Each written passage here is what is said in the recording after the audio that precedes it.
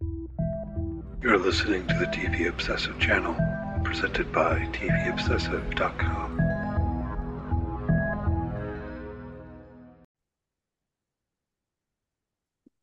Hello, welcome back to the TV Obsessive podcast. This is episode 16, and my name is Ryan Kirksey, writer, contributor for TVObsessive.com. And today, once again, I'm joined by Cameron Crane, the executive editor for TVObsessive.com. Considering what we're talking about today, Cameron, when was the last time you wore a suit or had a drink at work? Oh, I mean, I've been working from home, so I haven't had a drink. I haven't had a drink. Well, I mean, okay, no, so not that.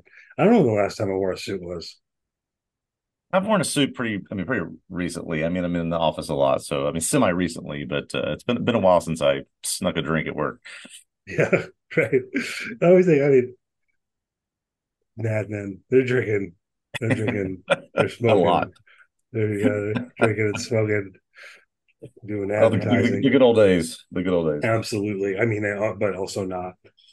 Um, yeah, so we're going to talk about Mad Men today. We're going to talk about season 4, episode 7. The Suitcase was one of my choices for standout episodes or carved in the Mount Rushmore of. I was thinking that Ryan also like we're each choosing four, and we're not going to overlap on purpose.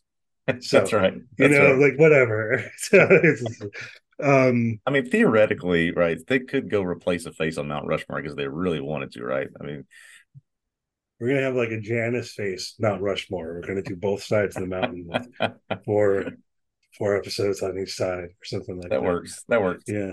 So we're going to dig into that in the latter half of the pod. First, as usual, you want to talk about some things that have been going on this week in the news. It's October 3rd. What caught your eye this week, Ryan? Yeah, well, we're starting to see results of the writer's strike officially coming to an end and some things coming back to normal. A couple things that I think we'll touch on here. Number one is that the first things that come back are the talk shows. A lot of the four big late night guys came back or are in the process of coming back this week. Daytime talk shows are coming back.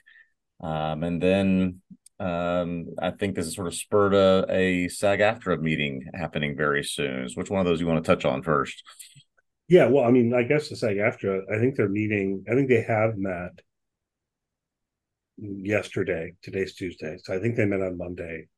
I don't know if they're meeting today, but it's like they're going to meet again at least. So Yeah. maybe they are meeting today, and hopefully there's some movement on there. At least my fingers are crossed that, given that the WGA came to a deal and or the NPTB came to a deal with them, um, that provides a framework, and this will go pretty fast.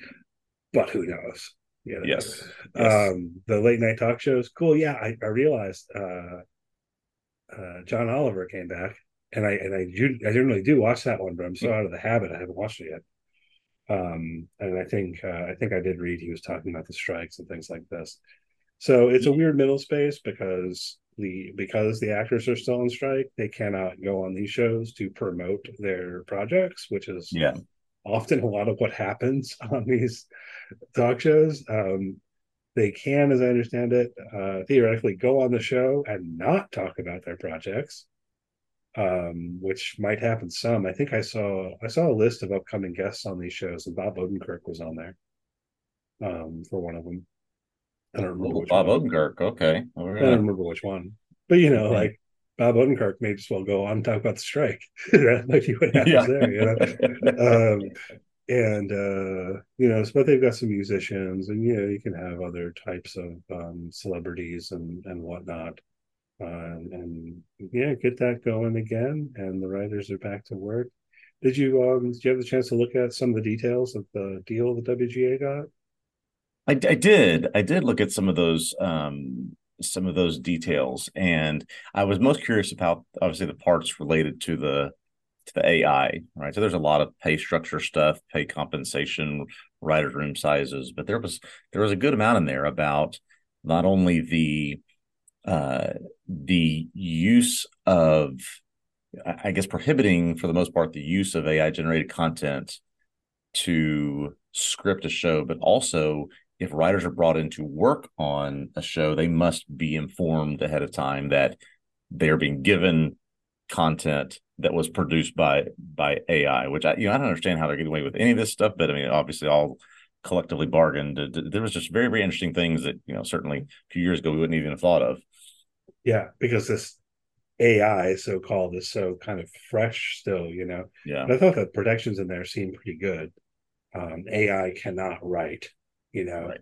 Yeah. um, and that's kind of a tagline on it. But I don't know. It's out there. People want to look into it. I would recommend, like, the WGA themselves put something out. Go look at that. That's what I Hmm. did. You know,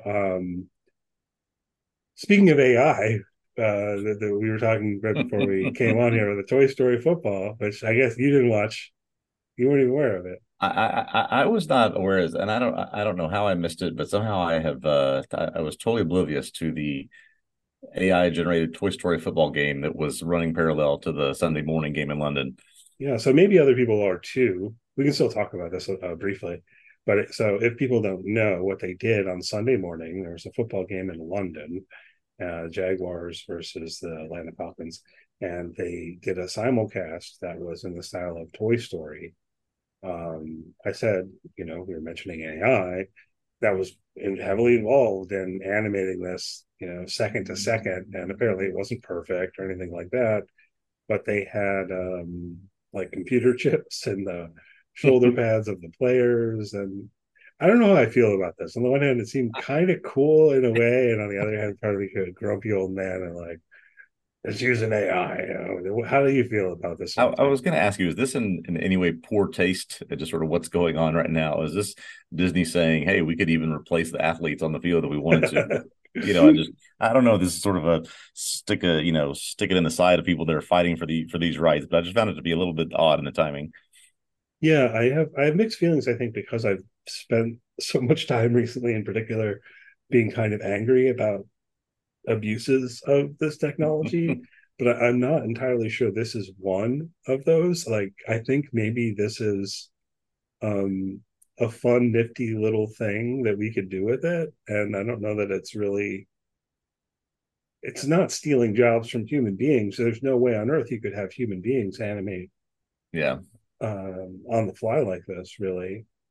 Um, so I don't know. yeah. I just don't know. I, And I mean, I prefer the give me the Nickelodeon like slime cam instead of the Toy Story animated football. yeah, I mean, I don't know if they'll do this more. It's just like kind of a gimmick thing, but I mean, hey, I saw some people saying like their kids were really into it, and maybe it's like getting kids into football, and okay, I guess, Yeah, but yeah, that's kind of where I land. Okay, I guess, but I yeah. wasn't interested in watching it either. I It just don't know doesn't. that I have a strong objection to what they were doing, really. Yeah, I have a hard enough time waking up early Sunday morning to watch a regular NFL game, even though I love it. So I'm probably not going to wake up and watch a Toy Story animated version. Oh, right, because it's even earlier for you. Yeah, So yeah. they should. Why do they? They should play these games later.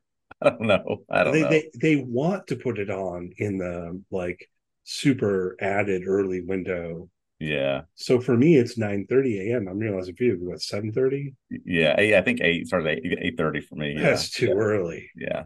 I think there's something in the we're getting way in the weeds here, but I think there's something in the agreement about these games overseas will be put in a as an island game, not prime time, obviously, but an island game that they can be watched by themselves. Yeah, it probably is in there, but I don't know, man. I know I'm a grumpy old man, and we'll move on if we're boring people. But I constantly think too much football. There's a game every Thursday. Too much. Get rid of those Thursday games. So put all the games on Sunday and one game on Monday. Yeah. That's it. That's what I have time for. Um, but okay. What else we have in the news here? Interesting reboot news this week on a couple of different fronts. Let me start off with this news for making the rounds here about the show Blossom. I know this was your favorite show growing up, right? We've talked about that at length, right? Whoa! You love Joey Lawrence. But to have the star of this show, to have Blossom herself come and say, we want to reboot it, but we're not going to reboot it as a sitcom. We want to bring in sort of these deep issues, alcoholism, divorce, grief, and rebooted as something else. Is anybody going to watch that? I mean, all I can say is I'm really curious. Yeah, But apparently they've been trying to get this going for a couple of years or so, I read. And yeah, yeah, it's probably part of the holdup. Like, hey, we want to reboot Blossom. And execs go, oh, great. You mean yeah, like the reboot of Frasier? They go, like, kind of, but yeah, sad. yeah, you know? Um, and I don't know. I mean, like I'm kind of there for it. I'm kind of yeah, intrigued, at least it would be something sort of novel as opposed to some of these that seem to be instead just kind of trying to do the same thing without motivation. Like, what's up with that reboot of Night Court? yeah, Just why? Just why does it? I mean, I think it's fine, but yeah. why does it exist? Like, Why? it Why? has no. Because two people from the original cast agreed to come back and do it. That's why it exists. Yeah, it's just like a money grab. People watch it, and Yeah, I mean, I yeah, suppose that's fine, but it just seems bald faced. Like there's not really any artistic impetus for the yeah. Night Court reboot. No offense, but it I, does seem like yeah, she does have one here, which is kind of intriguing to me. I would love to have been a fly on the wall that pitch beating. Yes, same thing you're saying. It's like, so what comedy writers are you bringing in now that the strike is over? Well, we're thinking more like the This Is Us show. We need those guys and come in and write this show. Just I mean, hey, like you said, it's a novel idea. I'm probably gonna check it out just because it's not gonna be your cookie cutter Frasier or Night Court or the one we're about to talk about here that might get rebooted. So yeah, it's an interesting idea. In runs in parallel, but also in contrast to this rumor that's come out that there's supposedly going to be a reboot of The Office, or at least someone's working on a reboot of The Office, originally with Greg Daniels. Yeah, I don't understand this at all because I don't think it is originally with Greg Daniels, even because it was originally a British Yeah, show. yeah. I have to double check who. I mean, that was Ricky Gervais. Was it Ricky Gervais and Stephen Merchant writing the British show? I don't know. I They have to wrote double they check wrote that. the British show. They served as quote unquote executive producers for the American version, right? So they're Yeah, supervising things, but yeah, very much a Greg Daniels product once it came over here. yeah. But this is still speculation, but kind of the I guess most smoke we've had on it in quite some time. Yeah. Speaking of what is the impetus for doing it other than dollars? Yeah. I don't get it. And my question would be, are Steve Carell and John Krasinski, who are now obviously mega stars, coming back for this thing, right? Even Rainn Wilson and Jenna Fisher, are they coming back for this thing, or is this we're going to focus on the folks? Even Mindy Kaling or Mm, any of these folks, do they have any desire to come back and do this, or is this sort of a watered down cast? I mean, I don't know the answer to mm. these questions, but it's so what are they hoping it looks like? I read this one as a reboot, not a revival, but maybe I'm wrong. Yeah, The I, Blossom I one would. would be a revival, technically, right, with the same actors and things like this. But this would be a reboot, which would mean I think that they would just be doing The Office over again with entirely new people, Yeah, and maybe some of those old stars would make a cameo or yeah. something. But I It kind of don't think struck they're me planning as, I to mean, do that. just a straight reboot. I can tell you right now, I would not watch. It sort of struck me as, how this, what was the show that came out on Netflix? Fuller House. Remember that? Yeah, It came out with a couple of the kids as the stars, and then every once in a while, Bob Saget and John Stamos would come and make cameos. That's sort of what it struck me here. But yeah, if it's just a straight reboot with new characters, no, I'm not gonna watch that. I don't. I mean, it's also it's The Office is kind of fascinating to me. We're talking about the British version, Yeah. which is fairly short, and then the American version, which could not sustain the idea of the boss being so unlikable. Um, it was like the very forces of television and American television, maybe in particular, Yep. move things in the direction of Michael becoming more and more likable, Yep. more and more sympathetic. So it's like we already saw the arc of how that would play out Yep. in a way, and then what so it's almost like what is the premise, because the original premise was, okay, working in an office sucks, and Yep. particularly when you've got a narcissistic incompetent boss, right? Yep. And like, I don't know, we'll I mean, see, we'll see what yeah, happens. I agree. There's plenty of, oh, it's funny and it's set in office shows out there, right? You can obviously watch The Office, you can watch news radio, you can watch a lot of different things. I don't understand if they're just going to try to absolutely beat for beat reboot this with you know, with a quirky, cringy boss again. But then what's the point of doing it? Yeah, you can still watch The Office. I Yeah. mean, come on, what's going on here? I was going to say it wasn't that long ago, but even if it was, like, I also Yeah. watch I Love Lucy. Yeah. I mean, come on, guys, what are we doing? What are we doing? Um, do you want to talk about Naked Attraction? Yeah, I gotta find out. I gotta put you in the lie detector. How many episodes of this have you watched, Cameron? I've not seen any. I just heard of it the other day when I saw it was coming to Max. I I also have seen zero episodes of this, but I have small children in the house, so there's more of an incentive for me to not accidentally have this on. But this is I'm just blown away that this exists. You want to give us a summary of what this show is? I mean, I guess it's a dating show, but the people are naked. I don't know. I mean, I don't know a ton about it. Yeah. I mostly saw, I think it's a British show, and I saw a number of people making comments like, how kind of puritanical Americans are because we find it Hmm. shocking. And okay, fair. I don't know, Yeah. but like, is it? I don't know. Like, does it appeal to the prurient interest? Because you've got people nude for some Yeah. reason. I don't Well, know. if you're, so inclined, it is on Max. There are no shortage of think pieces out there as to, should this exist, how this works, who it benefits, if you, whatever your heart's desire for this show, you can go find some analysis on it. But yeah, if you're interested in a new spin on dating shows where they pick people just based on their nothing but their naked selves. But is that, I don't know if it is that though. See, now I'm getting so curious. I almost feel like I have to take the homework assignment to Yeah, go we're gonna put go you on watch a assignment. little bit of Naked Attraction and report back on it or something. Um, Part of my hangup is I'm not terribly interested in the dating shows in the first place. Yeah, exactly. So like, um, anyhow, another news item, and this can say that reading today, Jonathan Majors is going to be in Loki, the second season of which premieres in a couple days on Disney Plus. That they didn't reshoot anything, they didn't revise anything.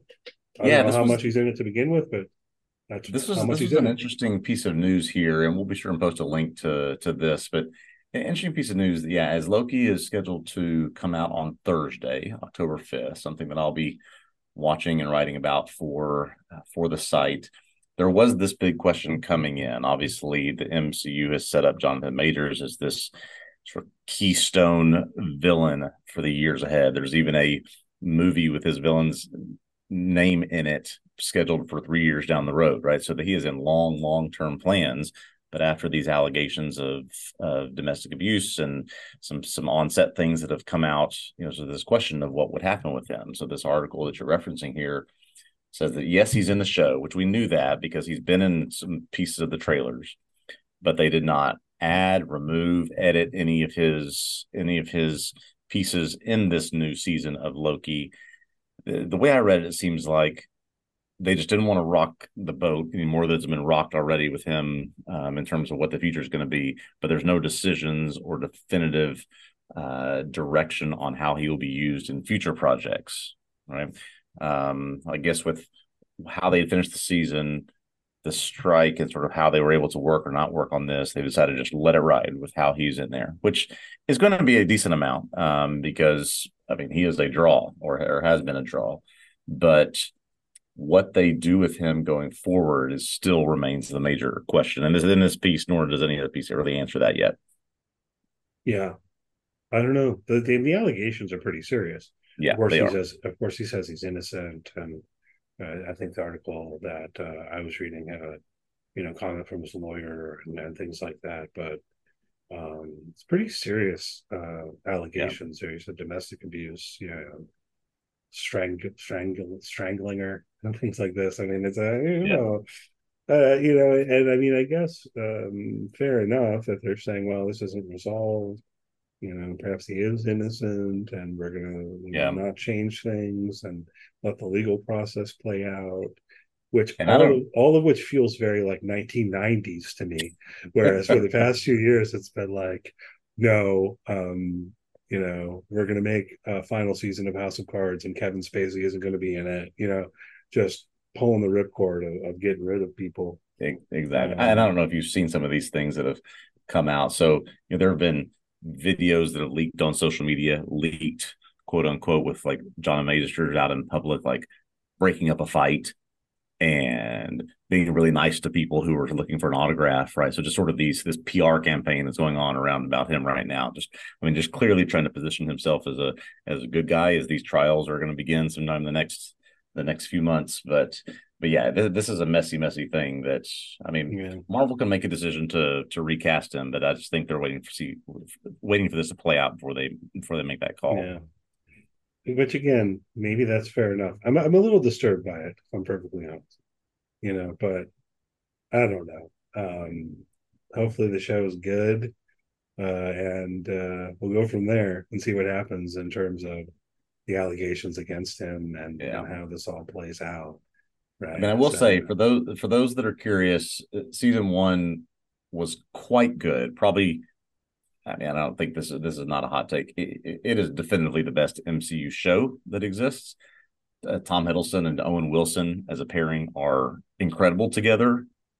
Add in Jonathan Majors, whatever you feel about him, and then this season also adds Ke Huy Quan after his Academy Award winning performance in Everything Everywhere All at Once, and you've got a good crew for the show. So we're going to see it starts on Thursday. well, yeah. Let's see what else. You've got the finale of Ahsoka coming up. You're Yeah, excited about that? Ahsoka, it is, that plane is going to land one way or the other. It's there's some turbulence ahead. We'll see if they can avoid it or not. Yes, Ahsoka finale tonight, Tuesday night. We're recording this on Tuesday afternoon, so we haven't seen this yet, but there's a lot of things I think that they still have to do in this finale. I will be writing on this for the site coming up in the next day or so, but it's something where this plane is certainly going to land. We'll see how much turbulence happens along the way between now and then, but it's a show where they are setting up clearly what's going to happen in future shows, in future movies, things that have been announced.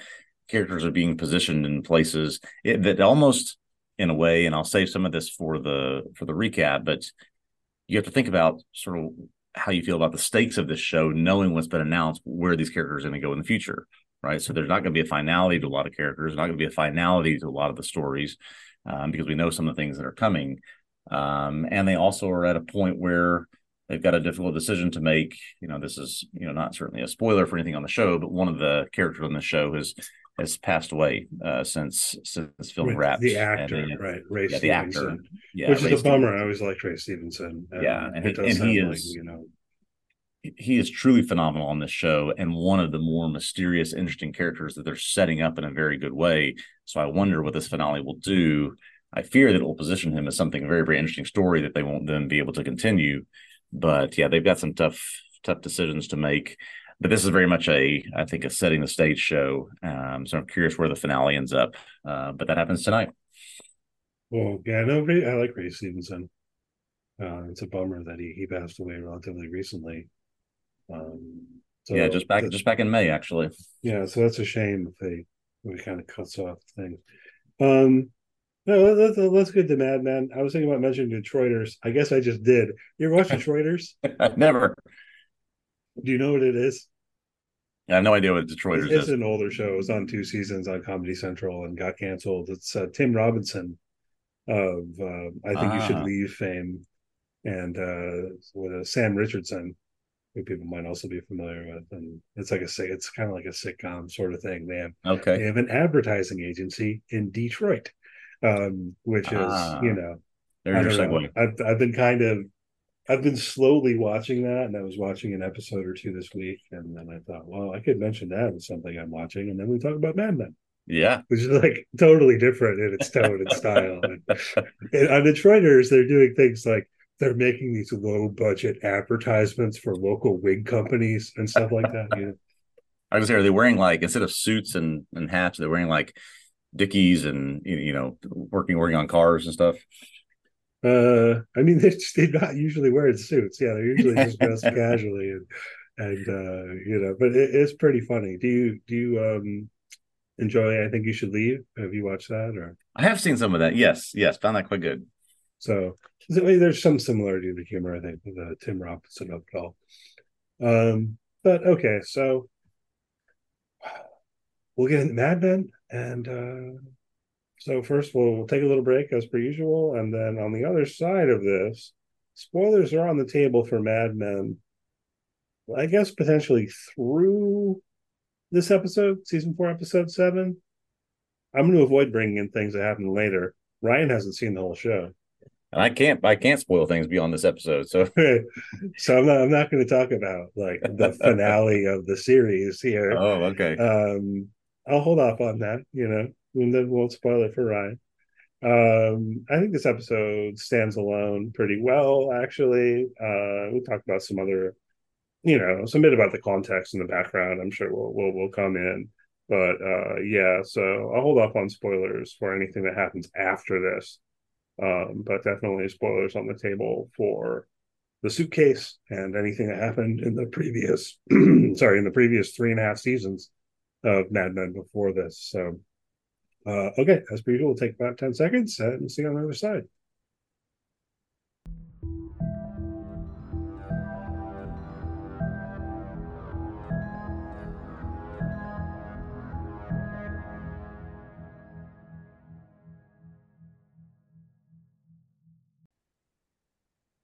Okay, welcome back. So we're going to talk about Mad Men, The Suitcase, one of my selections for my Mount Rushmore of all-time great television episodes.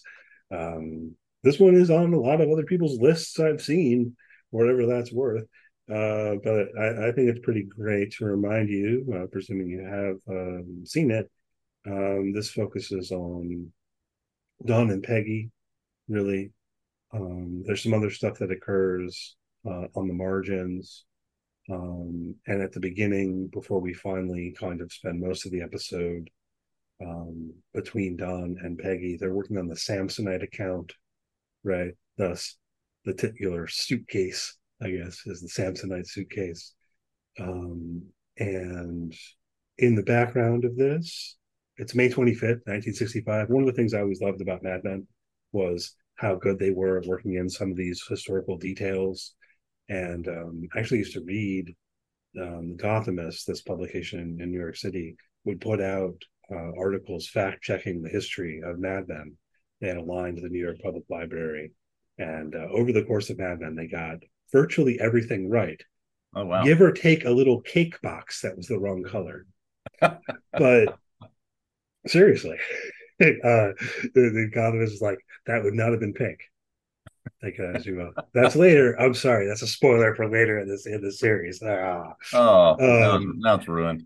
no, but here it's May 25th, 1965, the night of the second fight between Muhammad Ali, often referred to in the episode as Cassius Clay. Read into that, I think, meaningfully in terms of the characters and what says Yeah. about them, and Sonny Liston. You know, no, I mean, I don't know, a number of things I want to hit here on here, but again, this was my choice, so I guess I want to kick it to you, Ryan. I mean, how do you feel about the episode? How did it land for you? Yeah, so I did really enjoy this episode, and my just to refresh my background with Mad Men is I had finished not long after real time. I'd finished about 2.5 seasons of Mad Men. I can't remember the circumstances that led me to fall off from it, but I've not picked it up since. So, coming in, I'm familiar with the characters, familiar with sort of the theme of the show and the backdrop of the show, but have nothing in terms of actual lead up context to this episode.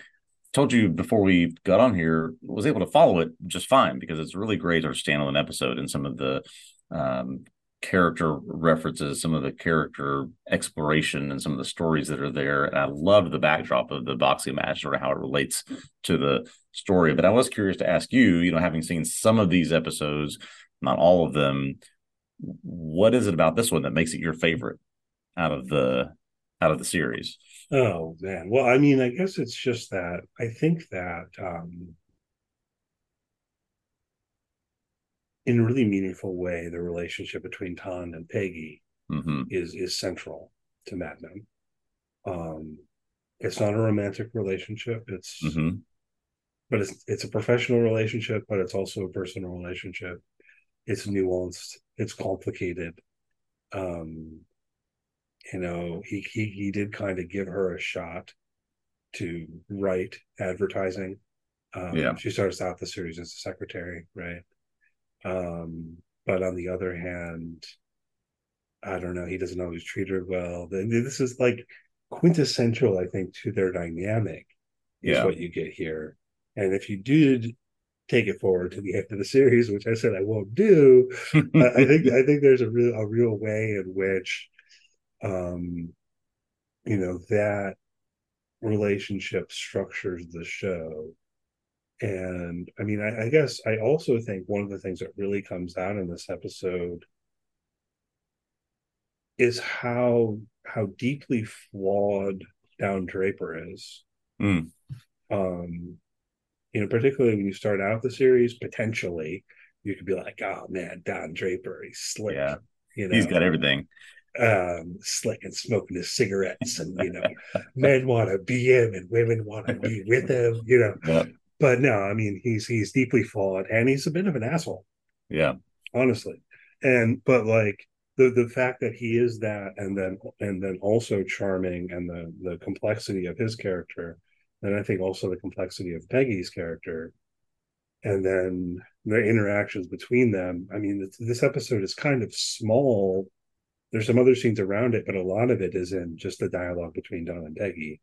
And so I I was don't know, I it was just going stands to out. ask you what I recall. Again, this is years ago. What I recall, obviously, they had a relationship. Don and Peggy did in the first couple of seasons that grew out of a professional, sort of their professional time together. But it seems to me that Peggy had much closer relationships with others. Like Pete, obviously, she had I remember the storyline where she had the baby, right? She's trying to cover that up. Did the relationship between Don and Peggy, has it grown some say since the first two seasons to now? And I guess this may relate to a subsequent question, which is this was unfamiliar to me because this is not Sterling Cooper, right? This is not the first two or three seasons at agency. So something has clearly changed, right? Maybe that's affected the dynamic of their professional and their personal relationship. Yeah, I mean, we can hit on that. I don't know if it's super important. By this point, it's Sterling Cooper Draper Price. Okay. And I think that's the end of season 3 when they pull off their kind of takeover move. I see. They were Okay. gonna they were gonna get, I forget all the details here, but it was like they were gonna get bought out, and then it turns out Don doesn't have a non-compete clause, and Okay. I forget all the details. The stuff with Duck, there was some stuff that fit into in the background too, because Duck used to work there, and I mean he made a power play Yes. on the other side of that business move, as I recall. Um, so yeah, but I think the more important thing to this episode, in terms of what you're asking, with Don and Peggy, I mean, yeah, I think their relationship grows and develops. But let's go back to one of the things you mentioned, because it does get a callback in this episode in a very naturalistic way, Mm-hmm. which is Peggy had an abortion, Yeah. and Dawn was the only one who went to go see her afterwards. Yes. Right? But she mentions here that because of that, her mother thinks that he must have been the one who got her pregnant and hates him. Right? Yes. Yes. Yes. Um, but we're not clearing this up. You know what I mean? For all these mores surrounding it and all of that, and Don doesn't even know that it was Pete. I see. Okay. Right? I think that's kind of evident in the scene. He says, "Do you know who it was?" She said, "Of course I do." Yeah. Right? But part of what I love about their relationship is there is a level at which, for all his flaws, Don gets it, as it were, if that makes sense, right? And Mm-hmm. he doesn't do things like ask, well, who was it? Yeah, no, that's none of his business. He Yeah, understands yeah. that's none of his business, right? When Duck shows up and he's all drunk and he's like, Peggy, I can't live without you, baby, and all of that. Peggy comes back into the room and she's like, I don't know why I hooked up with him, you know? And Don's like, don't apologize. You don't have to explain anything. Yeah, Again, this is like sort of, it's not,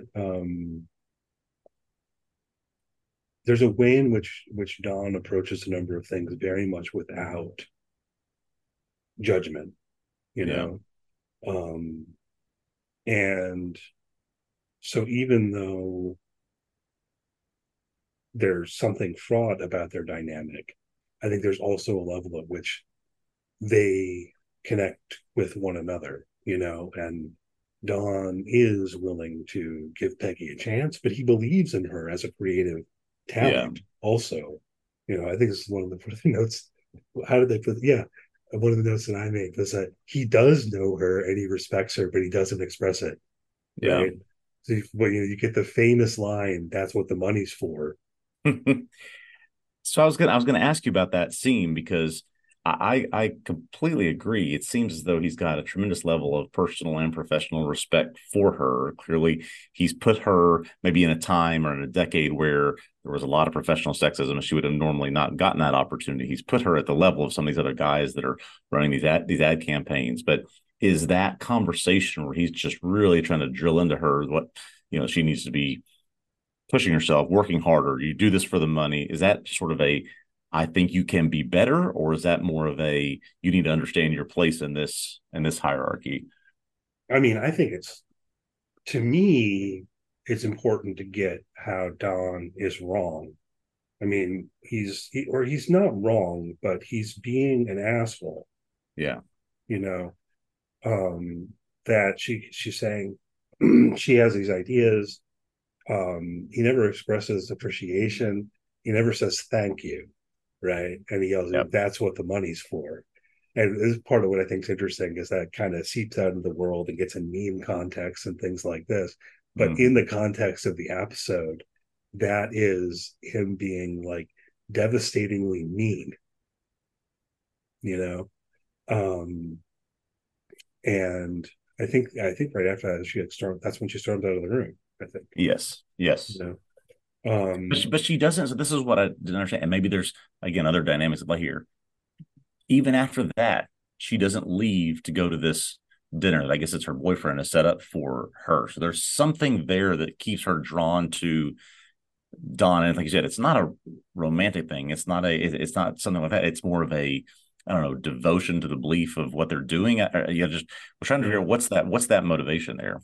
yeah. I mean, it's about the work, it's believing in Yeah, the work, you know. And I think that they share that, which is, you know, we're in the context of creating advertisements, which yeah, at a step of remove, I don't know what I would say about, but there is this question about the creativity behind it.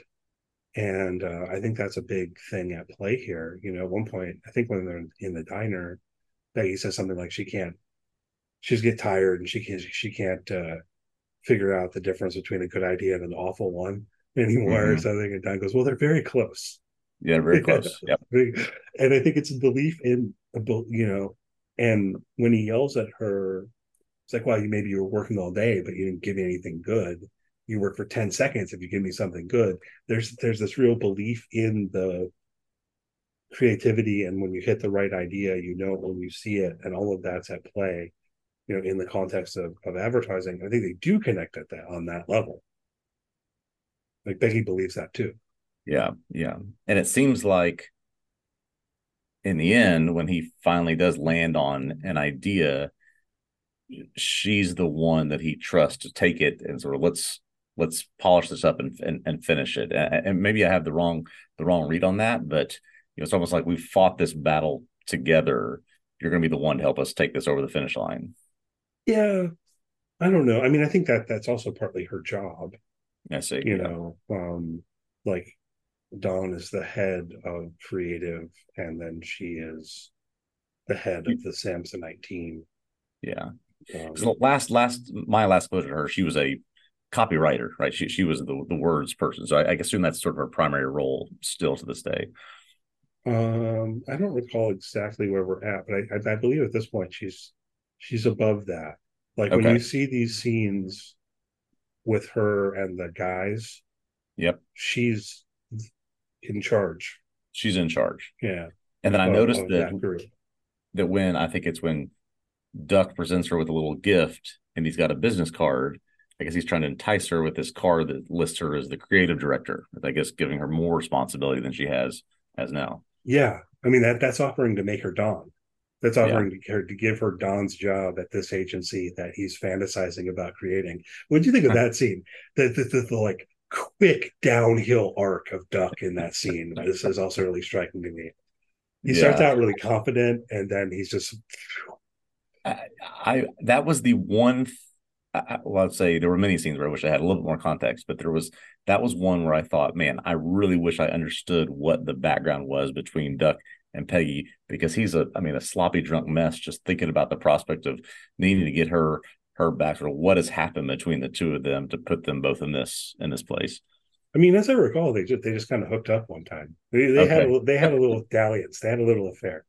You know what I mean? no, It wasn't like a big thing, and it's really Duck being obsessive I more see. than anything. You know, and clearly he's not in a good place. You know, he's getting drunk. He's like pinning his hopes of salvation on Peggy. You know, and that's another I think running dynamic in this episode is how the various men around her are viewing Peggy, Mm, and including Mark, her boyfriend, who she breaks yeah, up with ultimately. Talk about that a little bit.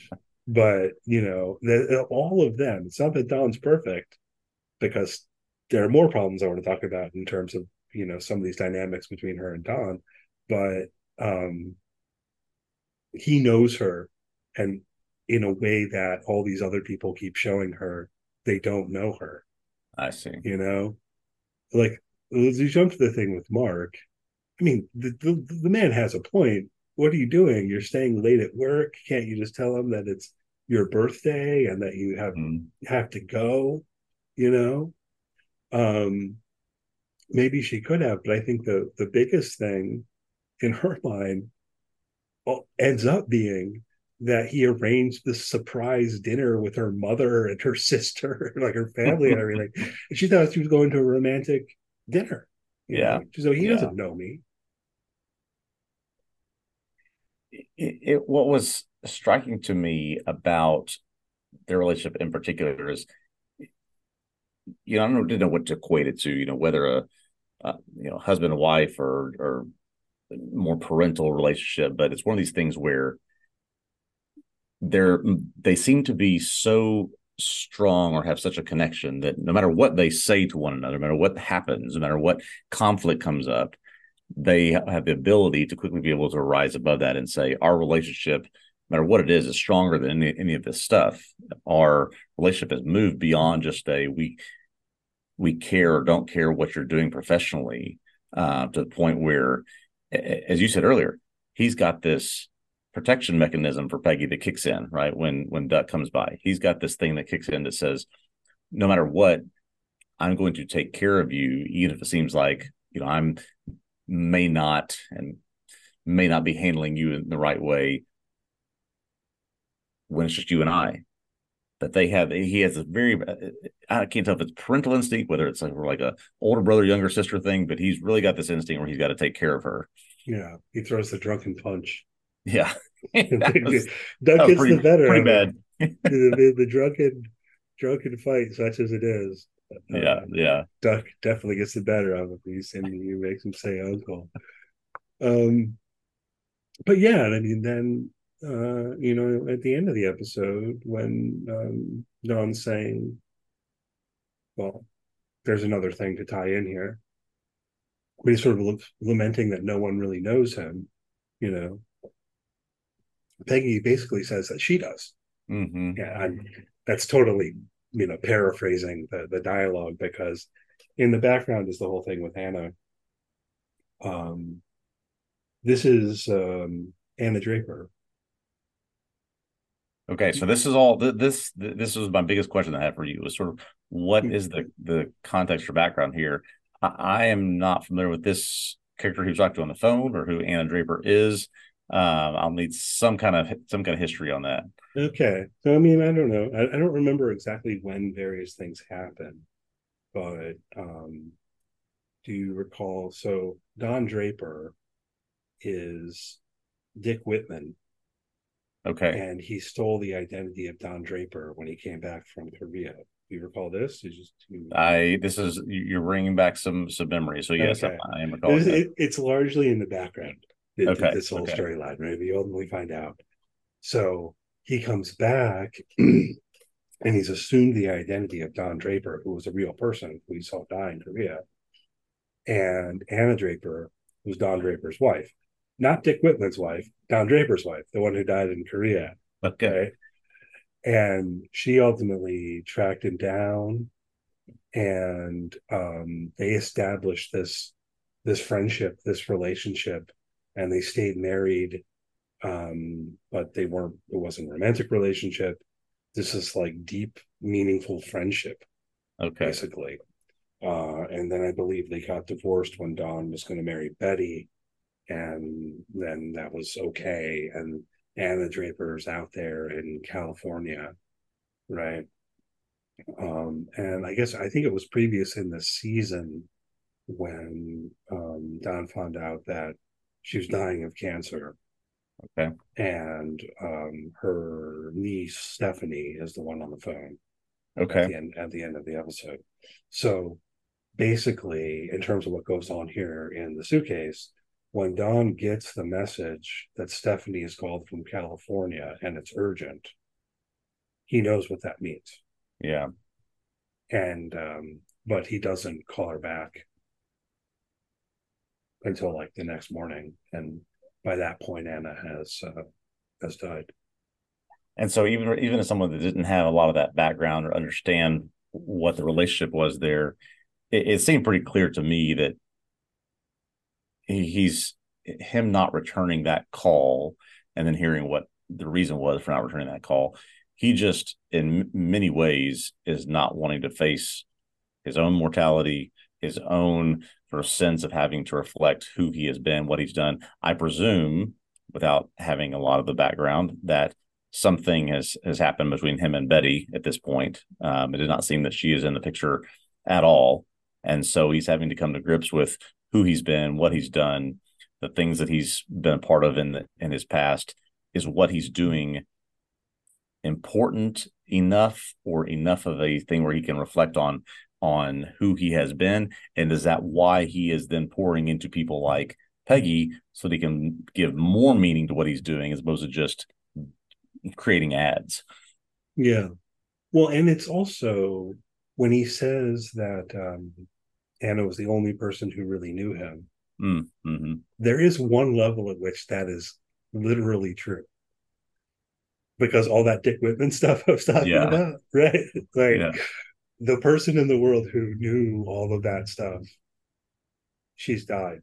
I see. Um, and yeah, I don't know. I mean, I still think I'm curious how, if you were lacking that context as you watched it, how effective it was anyway. I mean, I take it you do get the fact that someone close to him has died, Yes. the kind of apparition, the vision that he has, and so on.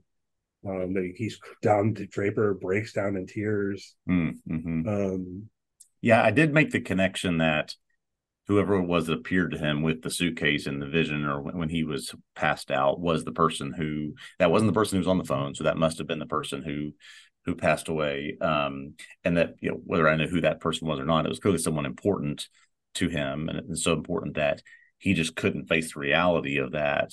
But also a sense of, is he still someone in the middle of this fourth season that finds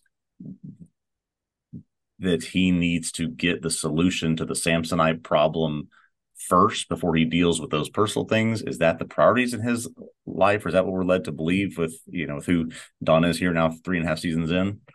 I mean, I wouldn't put it that way.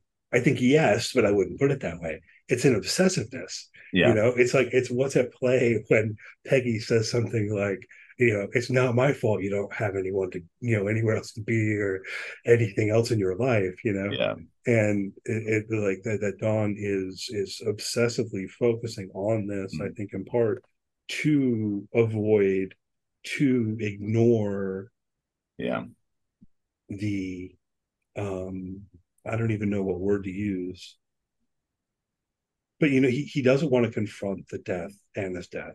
yes, It's very clear, right? Like, what should Don Draper have done on this day? Like, what should he have done? It's like it's pretty clear. He gets mm-hmm. the message from Ida that Stephanie has called. He goes back into his office. He calls Stephanie up. Is Anna still alive at that point? Does she want to say goodbye? I don't know. Yeah, Right? Stephanie said, like, don't worry about it, but she's very kind. Um, so you think, what should he have done? He should have made that phone call, and then he should have gone to dinner with Roger, mm-hmm. gone to the fight, and all of that.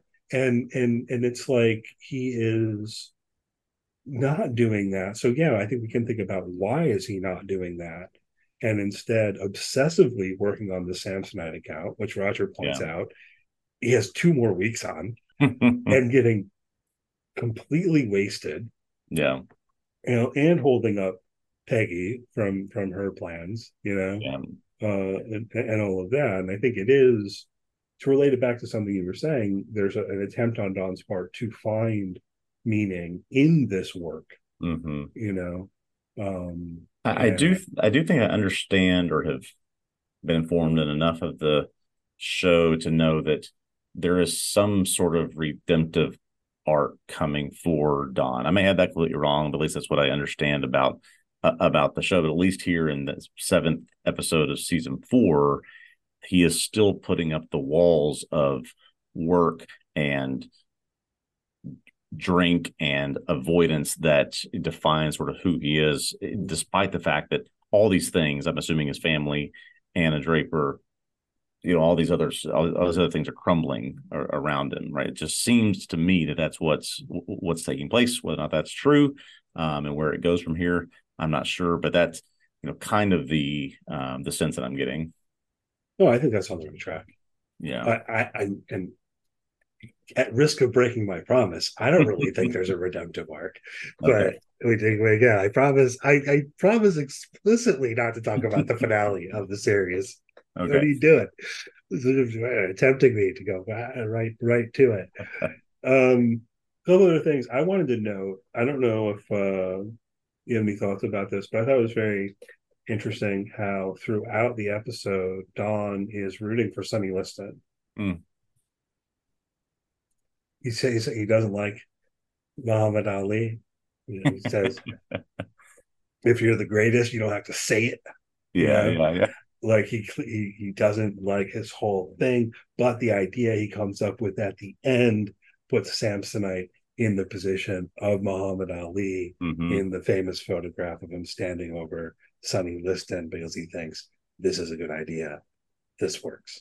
And he's rooting for, as I understand it, and I did go back and read a little bit about this fight. He's rooting for someone who their career wasn't over after this fight, but for all intents and purposes, it was over after this fight, right? That he's rooting for the one that is going to fall to this great thing, fall to this thing that's much better, much more, would end up being much more accomplished, and just kind of hanging on to something that would not last much longer.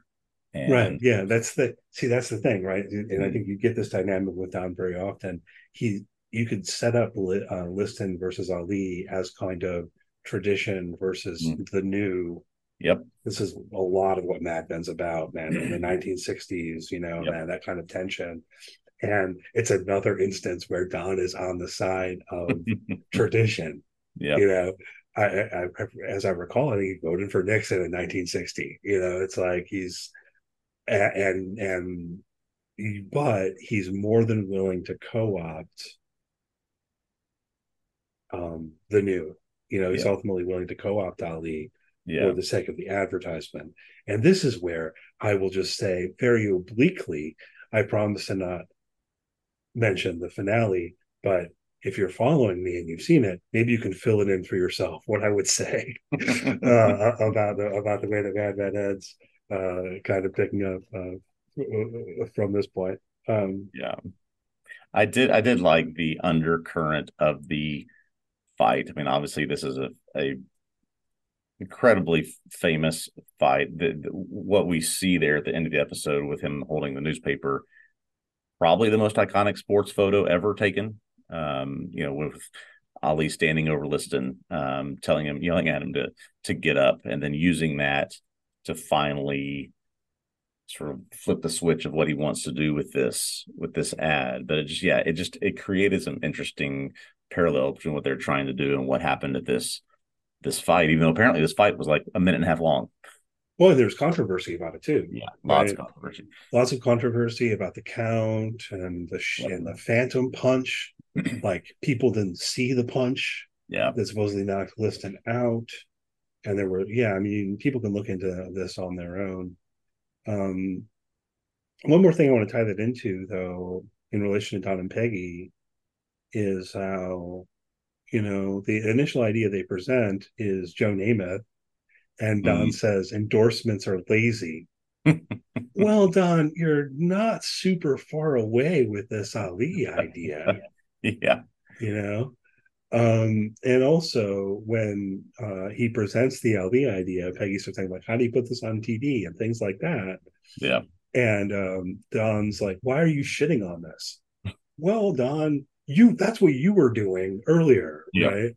So like it should be fair on the one hand, but on the other, that's not what the power dynamic is. Hmm. And that's part of the ongoing tension, that's structuring the relationship, I think, you Yeah. know. Yeah. Um I did it, and again, bring it back to the match.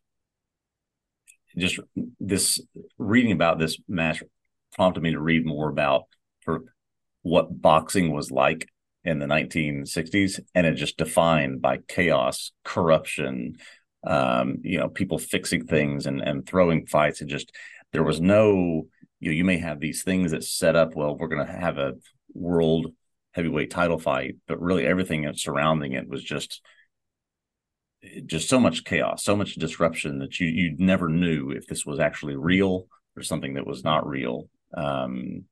And yeah, I mean, just sort of a backdrop for what are the things that are real and not real for Don. What does he actually care about? What does Peggy actually care about? Right? Well, they seem to care yeah, about each other. They seem to care about the work. yeah.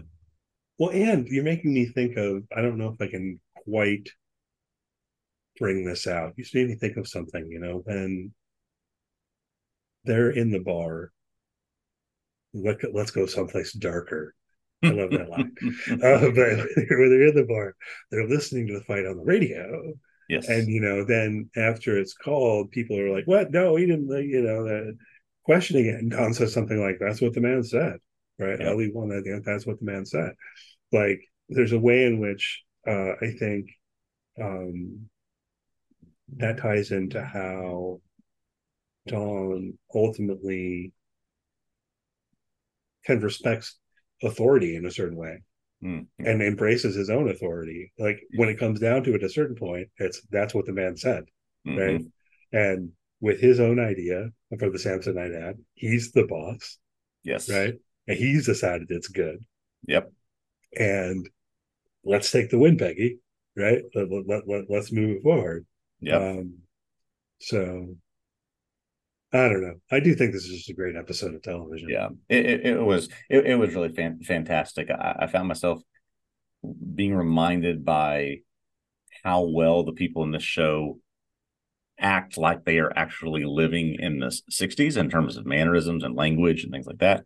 I was shocked a little bit when I was reminding of some of the kind of overt racism. Like, so I was struck by that. But just as you talked about at the beginning, the authenticity of the show, and then combine the authenticity with really just sort of strong development of what these characters seem to be and how they seem to care about each other. I found it to be quite good, even without all the context. Yeah. You Yeah, and it throws in it's like casual racism. yeah, And yeah, I mean, I guess if it's in the historical context, one thing I will say about the show in general is I feel like it got subtler about that for the most part in a way I really appreciate. yeah, Where if you go back and you watch the pilot, it does feel a little bit too like it's beating you over the head mm, with like, remember it's 1960. We're going to yeah, remind you, and like this is anyhow. Um, yeah. yeah, it's a great show. I mean, watching this kind of makes me want to engage on another Mad Men rewatch myself. I don't know if I'll find time for that, but Yeah, I am probably now going to. I was very inspired by this. Probably going to now pick up where I left off and finish this up now that I've seen it. So it's inspired me to do so. definitely worth it. It occurs to me. So you want next week? We're going to go back to Ryan's selection, and you have chosen Breaking Bad for next week. Is that correct? Breaking Bad, yeah. So another interesting working relationship between two people. We'll look at Breaking Bad season 5, episode 14, Ozymandias. This is the not the penultimate. This is the second to last episode, third to last episode before the finale of that series. Very critically acclaimed episode. I mean, this is, as you said, kind of like Suitcases on a lot of best of lists. Yeah, I know which episode this is. Yeah, yeah. I haven't watched Breaking Bad since it ended. It's been Oh, on my list as something I should revisit. So I am really curious to revisit this episode with you next week. I think yeah. that'll This be is a good time. this is one that sticks with you for a lot of ways. There's it is heavy, heavy, heavy. So yeah, so next week we're going to get into that. We've got what 6 more weeks of this to go before we pick up in the end of November with Fargo. So Let's plan. all right, so yeah, so next week Breaking Bad season 5 episode 14 Ozymandias. We will dissect that, and I mean at that point you might as well just look at the whole series when there's only 2 episodes after this. So uh, we've been waiting Yeah. to finish the show, finish it before I've seen Breaking Bad, so we're yeah, going again to something we've both seen, and okay, then great. probably the following week it'll be again like something I choose that Ryan hasn't seen. That's probably Yeah. also it occurs to me, this is another AMC show. Mad It Men's an is. AMC show, and then Breaking Bad's an AMC show, and I think we're gonna have another AMC show on here I before think we're we are done. too. Speaking for Yeah. myself, and what's on AMC now? Walking Dead, Yeah. Walking Dead prequels, 13 Walking Dead shows, I guess. I don't know. Yeah, I don't know. I hate the golden age of AMC. Yeah, Who again? Props to AMC. They took a chance on Mad Men, right? My understanding of the absolutely. backstory here is that they were pitching this show all over the place, and Yes. AMC was the only one who would make it. So Same with Breaking Bad. I think Breaking Bad got turned down a few places before AMC picked it up. yeah, Uh, I think that's true. I think yeah, that's true. good for them. So yeah, we'll hit that Take next week. chances, television networks. Take Yes. chances Yes. on creative projects, and you'll end up on the TV obsessive Janice faced Mount Rushmore. That's right. This is a worthy of reward. Come on, what are you doing? Who could ask for anything more? All right. We are located at tvobsessive.com. You can find both of our works there on the site. You can find tvobsessive.com on all sorts of social media, except for Threads. Cameron is fond of pointing out no Threads. Did Don't you look see for that us like there. big brands have abandoned threads? Like Have the they really? NFL is not posting on threads. Oh, okay. No, I've not Uh-huh. seen this. I mean, I See, haven't I'm been on the on forefront. Threads I since I know signed up for it. It's just Betamax. It's not going to go Just anywhere. Betamax. Yeah. All right. Well, we're on Twitter or X or whatever that thing is called right now. It's at Cameron CC. You got to spell it right. I'm at Cable Box Score. This podcast is located anywhere that you'd want to find them. We encourage you to give it a listen. Obviously, rate and review us. Give us the 5 star. Give us everything. Tell your friends. We appreciate you listening. Next week, we'll be back talking about Breaking Bad. All right, sounds good. See you next week, Ryan. See you then.